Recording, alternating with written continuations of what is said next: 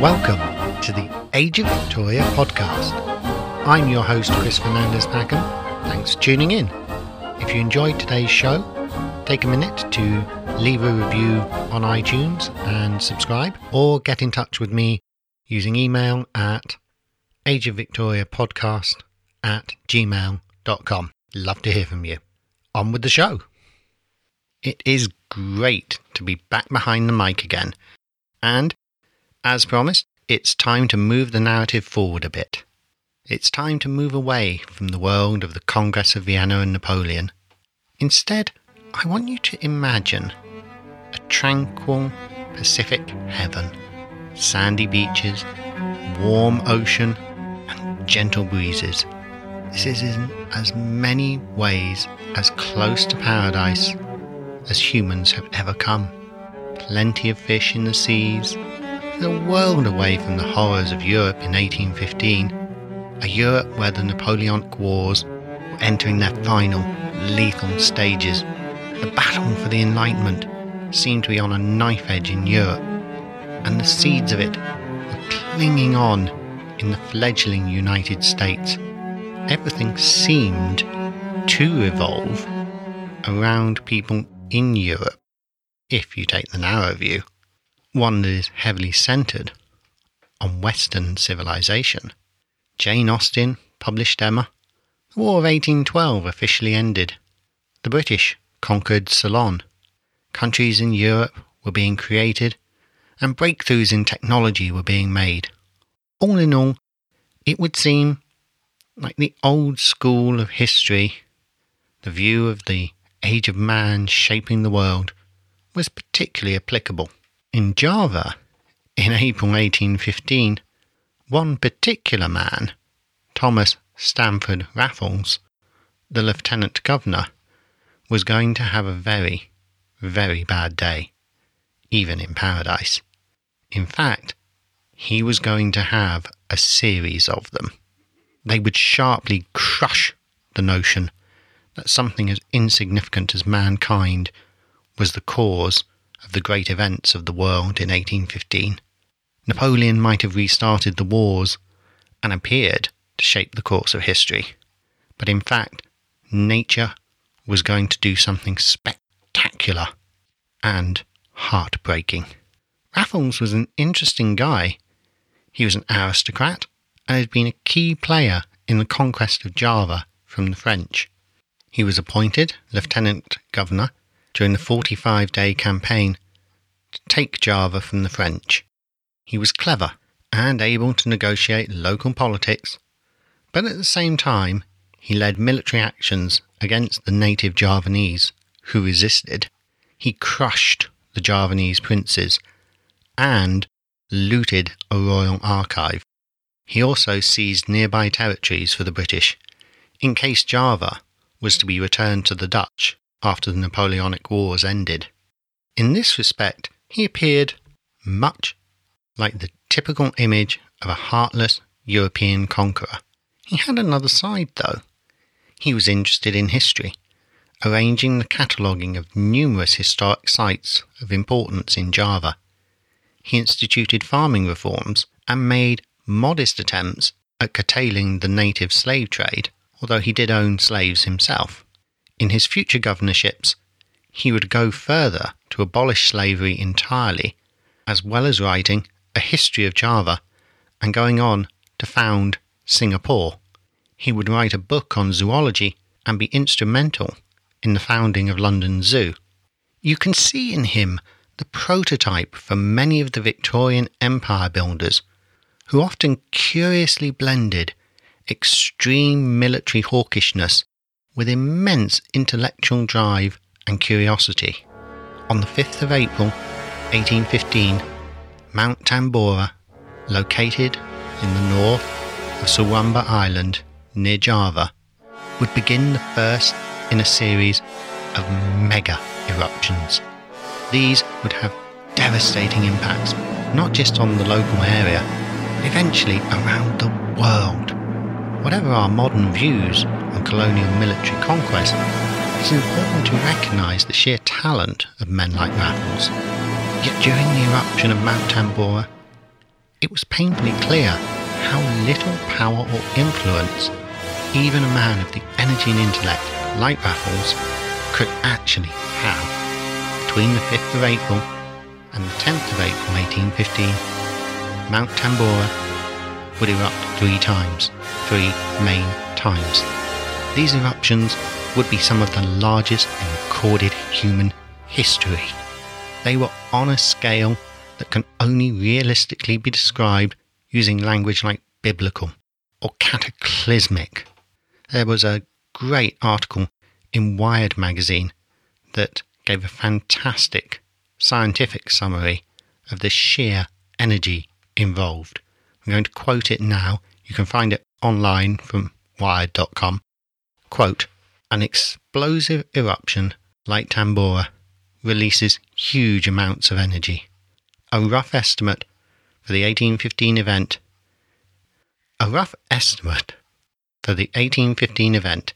is 1.4 to the power 1020 joules of energy being released across the first few days of the eruption. 1 ton of TNT releases 4.2 to the power of 109 joules. So this eruption was 33 billion tons of TNT. That's 2.2 million little boys, the first atomic bomb. The US uses about 1.17 to the power 1020 joules of power each year, at least in 2007. So Tambora, in the span of a few days, released the same amount of energy as the consumption of the entire United States in 1 year, or 1/4 of the world's annual energy consumption. If you want to compare it to other geological events, the 2004 Indonesian earthquake that generated the Boxing Day tsunami releases 110 petajoules of energy. That's 1015 joules. That still leaves Tambora as 1,200 times more powerful than a magnitude 9.3 earthquake. End quote. What do those numbers mean? Honestly, I don't know. The human mind can't really cope with that kind of scale. We can't grasp it. Put it this way, the explosions of Mount Tambora could be heard as far away as 1,615 miles in Sumatra. That's like an explosion going off in New York City that could be heard in Denver, Colorado. Scientists can use the Volcanic Explosivity Index to record how explosive an eruption is. And remember, this scale we're about to talk about is logarithmic, running from 0 to 8. That means each step up the scale is 10 times more powerful than the last. So let's put Mount Tambora on the scale and relate it to a few other eruptions you might have heard of. So the basic on all the time eruptions in Hawaii that you often see those beautiful pictures of, they clock in at about a 0 to 1 on the scale. The Soufriere Hills volcanoes in Montserrat on about a 3, while stepping up to a 4 on the scale includes major eruptions like, and yes, I'm going to get this wrong, we all know it, Eyjafjallajökull from 2010 in Iceland. No, I make no apology. I cannot speak Icelandic. I know I got that wrong. Anyway, that was a huge media event. It grounded air travel in Europe. It was on all of the news, and I'm sure we all remember it. And those were big disruptive events. But that only got up to a number 4 on the scale. Stepping up to a 5, well, now that includes some terrifying events like Mount Vesuvius and Mount St. Helens. And if you remember the Mount St. Helens eruption, it was staggering. I can still remember the impression it made on me as a young child watching news reports about Mount St. Helens. moving up another step to 6 gets to Mount Pinatubo, which cooled global temperatures by about 1 degree, and it also includes Mount Krakatoa. Okay, I think you're beginning to get an idea now, because now we're stepping up to level 7, which includes monsters like Mount Tambora. You have not experienced anything like this in your lifetime, and you should be profoundly grateful. Tambora is the only confirmed VEI-7 eruption during human recorded history. There's a Minoan eruption of Thera in the middle of the second millennium B that might have been, it's been suspected although not proved, the eruption of the Salamas volcano in 1257 maybe have been a 7 on the scale, and it might have been powerful enough to help trigger the mini ice age. The reality is then that no human being on Earth today has experienced anything as powerful as a VEI-7 volcano, and Mount Tambora is the only confirmed incident that we know of. A VEI-7 eruption is capable of changing the climate on a global scale. It can end civilizations. Raffles and men like him would be in the middle, observing and trying to pick up the pieces. Then the changes would spread around the world. We will look at the wider impact in the next couple of episodes, and these would include the spread of cholera, changes in the art and literature to reflect mass famine, increased migration in the United States, deaths worldwide, flooding, devastating changes to weather, including reduced sunlight for months. For now, we're going to look at the eruption in this episode and its immediate impact in more detail. The amount of material blasted out into the air caused a zone of darkness covering a radius of about 600 kilometres. That's 373 miles. If you're struggling with that distance, imagine the distance from New York City to Pittsburgh, Ohio, or from London to North Glasgow in Scotland. Then turn it from daytime to nighttime and leave it like that for 2 whole days. Now try to imagine you have no idea how volcanoes work or any kind of modern science. No electric lights or backup generators, no satellites or radios, reserve communications. Imagine instead that you live on an island in the Pacific and there is a massive noise and then darkness falls. If you are educated, like Raffles, with a scientific background, you might look for natural causes, but you would still be wholly ignorant of almost the entire scientific knowledge you need to have an understanding of what is happening and what is going to happen. Even though the great Benjamin Franklin had recently proposed that volcanoes might affect the weather in some way, fully understanding of what a volcano does and how it works was over a century away.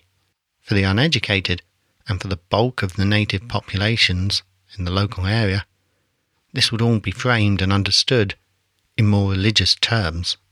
Remember that beautiful scene I told you to picture at the beginning? Well, it was gone, blasted out of existence by the titanic forces of Mount Tambora. Erased.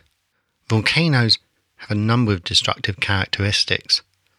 There is the initial explosion, which contains immense energy.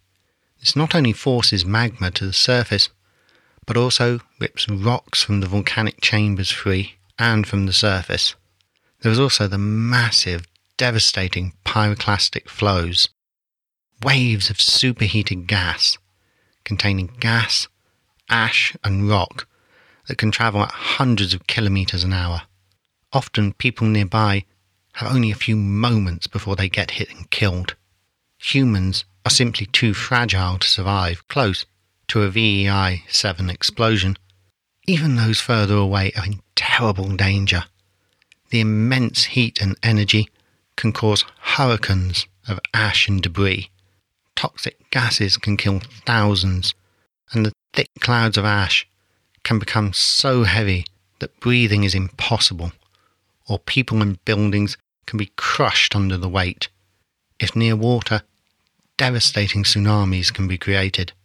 In the case of Tambora, one travelled 500 kilometres, finally hitting the east coast of Java with a 2-metre high wave. There is also a following wave of rock, ash and pumice can rain down for days. This choking ash can mean that plant and animal life is swiftly killed, with rivers being turned into an ash-filled soup. Within 24 hours, the ash cloud thrown up by Mount Tambora covered an area the size of Australia. By the end of the year, the ash would have risen and spread out into the stratosphere to form an invisible but powerful veil of ash around the entire planet. This would reflect sunlight and drastically cool global temperatures. We are lucky, if that's the right word, to have witnesses like Raffles to record the event. Perhaps another time in human history we wouldn't know about it except from the geological record. Even lacking the most basic equipment, these observational accounts are both invaluable and chilling. For example, Raffles says he was informed by an employee that, quote, at 10 p.m. of the 1st of April, we heard a noise resembling a cannonade, which lasted at intervals till 9 o'clock next day. It continued at times loud, at others resembling distant thunder. But on the night of the 10th, the explosions became truly tremendous, frequently shaking the earth and sea violently. Towards morning, they again slackened and continued to lessen gradually till the 14th, when they ceased altogether. On the morning of the 3rd of April, ashes began to fall like fine snow, and in the course of the day they were half an inch deep on the ground. From that time till the 11th, the air was constantly impregnated them, to such a degree that it was unpleasant to stir out of doors. On the morning of the 11th, the opposite shore of Bali was completely obscured in a dense cloud, which gradually approached the Java shore, and was dreary and terrific. By 1 p.m, candles were necessary. By 4 p.m, it was pitch dark, and so it continued until 2 o'clock in the afternoon of the 12th, ashes continuing to fall abundantly. They were 8 inches in depth at this time. End quote. Perhaps you think of ash as a bit of dust, a minor inconvenience. Well, when it comes to volcanoes, it isn't. A volcanic ash cloud can contain carbon dioxide, sulfates, sulfur dioxide, hydrochloric acid and hydrofluoric acid, as well as various minerals and fibres. All of these substances can cause horrific lung damage. Perhaps you could visualise it more like this. Imagine you go and light 5 giant barbecues in your back garden. Now wait until the heat has died down enough that the coals are grey and just about approachable. Now get inside a small shed, say, and then have 2 friends tip the whole lot onto your head, and then they shut you inside. Picture the heat, the fact that you can't go anywhere. The ash fills your eyes and burns your lungs. Every breath you take is congested and a fiery agony. Imagine the pain and twisted horror as you realise there's no escape and no help. This is the world of the survivor in their last moments. If you are far enough away, then perhaps it is a grain of cold ash that brings darkness, like Raffles described. 12,000 human beings died in the initial eruptions, in ashfalls, pyroclastic flows, and clouds of superheated gas, up to 1,000 degrees centigrade. Some of their carbonized remains were buried under the lava. In 19th century Java and the Pacific, there were no international rescue services that could help. No cars or planes to evacuate. No aid workers being flown in. No dried food supplies and water tankers. No emergency generators. Nothing.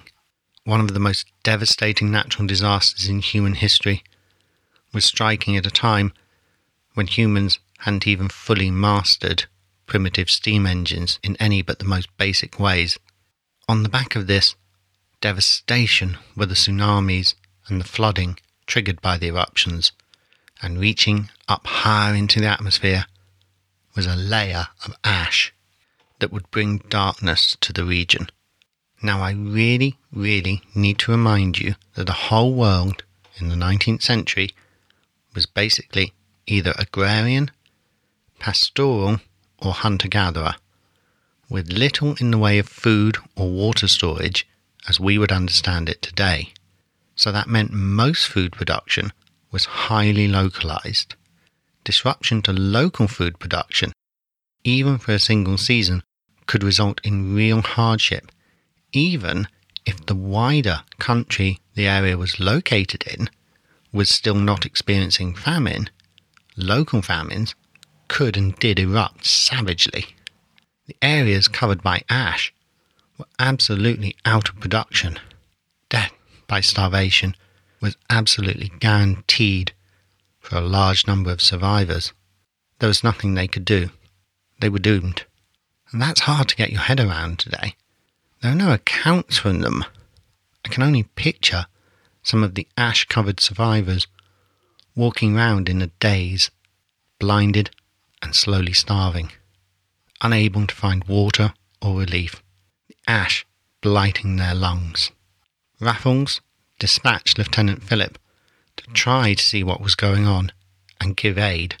Lieutenant Phillip discovered entire villages emptied and desperate people reduced to eating plant stems and palm leaves.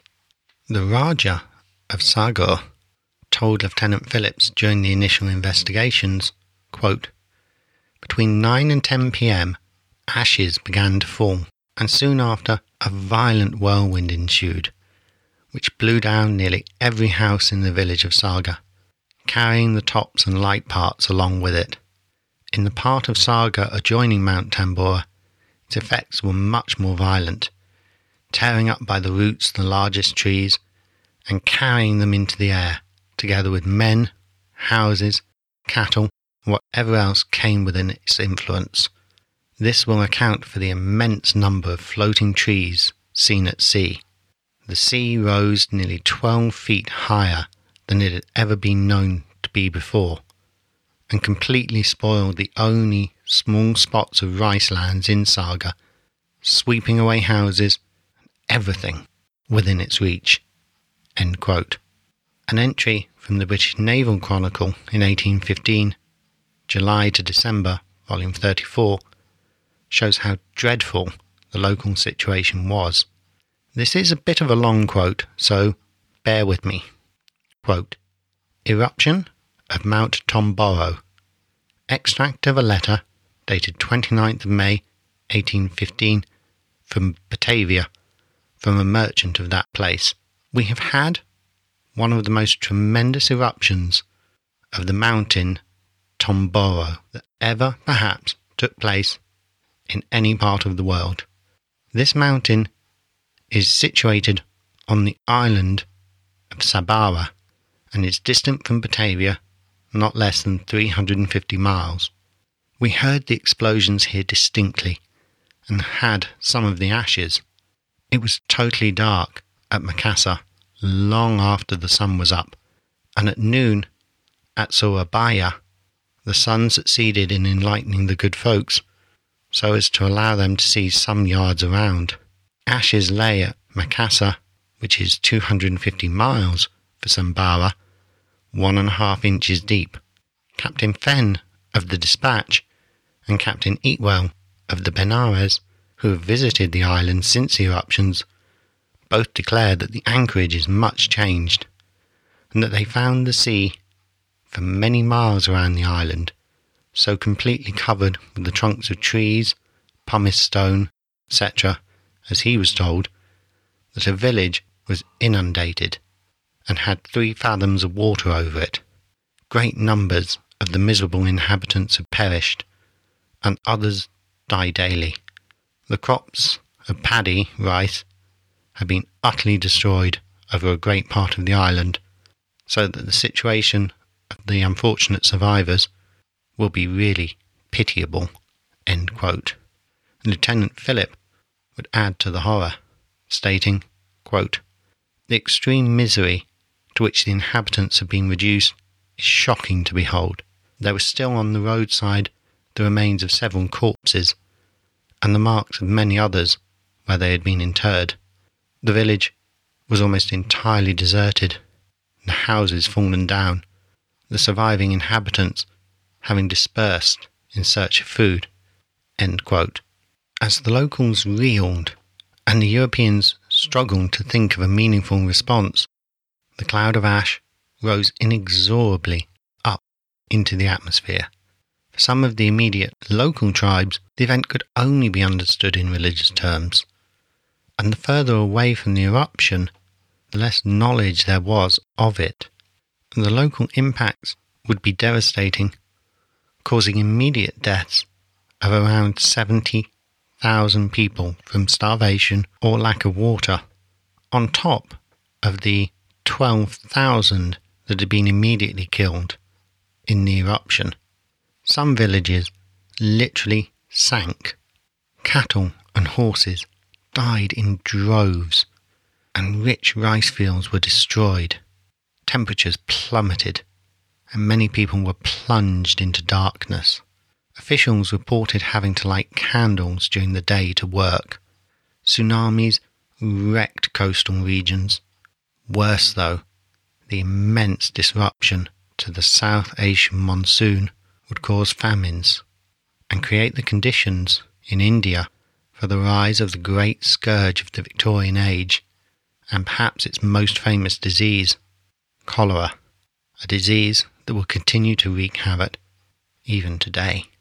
The massive famines in China weakened government control and led to massive rebellions against the Qing dynasty. The knock-on effect of this, it has been suggested, was to allow the region of Yunnan to become a Chinese narco-state, and it would play a central role in global poppy production, in turn influencing Victorian Britain's opium wars. Sadly, most of the sources from this period are from the more insulated aristocracy, but as you could see from the quote of the Raja, even the rich suffered, of course. But we don't have the same local accounts from famine-stricken peasants or workers in Southeast Asia as we do, say, from the Irish population during the terrible Irish famines. People around the world would be struck by freak weather in ways they couldn't understand or deal with. Ireland, Switzerland, America were extremely hard hit, as we will see next episode and the one after. During these episodes on the Mount Tambora and the climate disruption, we will see the massive changes it wreaks on human civilization and how it changes the very direction of history itself. Join me next time as we see what happens to the world as summer itself fails and the weather seems to dive into insanity. Kings, emperors, peasants or soldiers, no one and nowhere would be untouched, and the impact would have far-reaching consequences for the shape of history. Okay, thanks for listening today. I'm now going to get busy on the next show. Don't forget to take a minute to subscribe or leave a review on iTunes, or get in touch with me via email at ageofvictoriapodcast@gmail.com.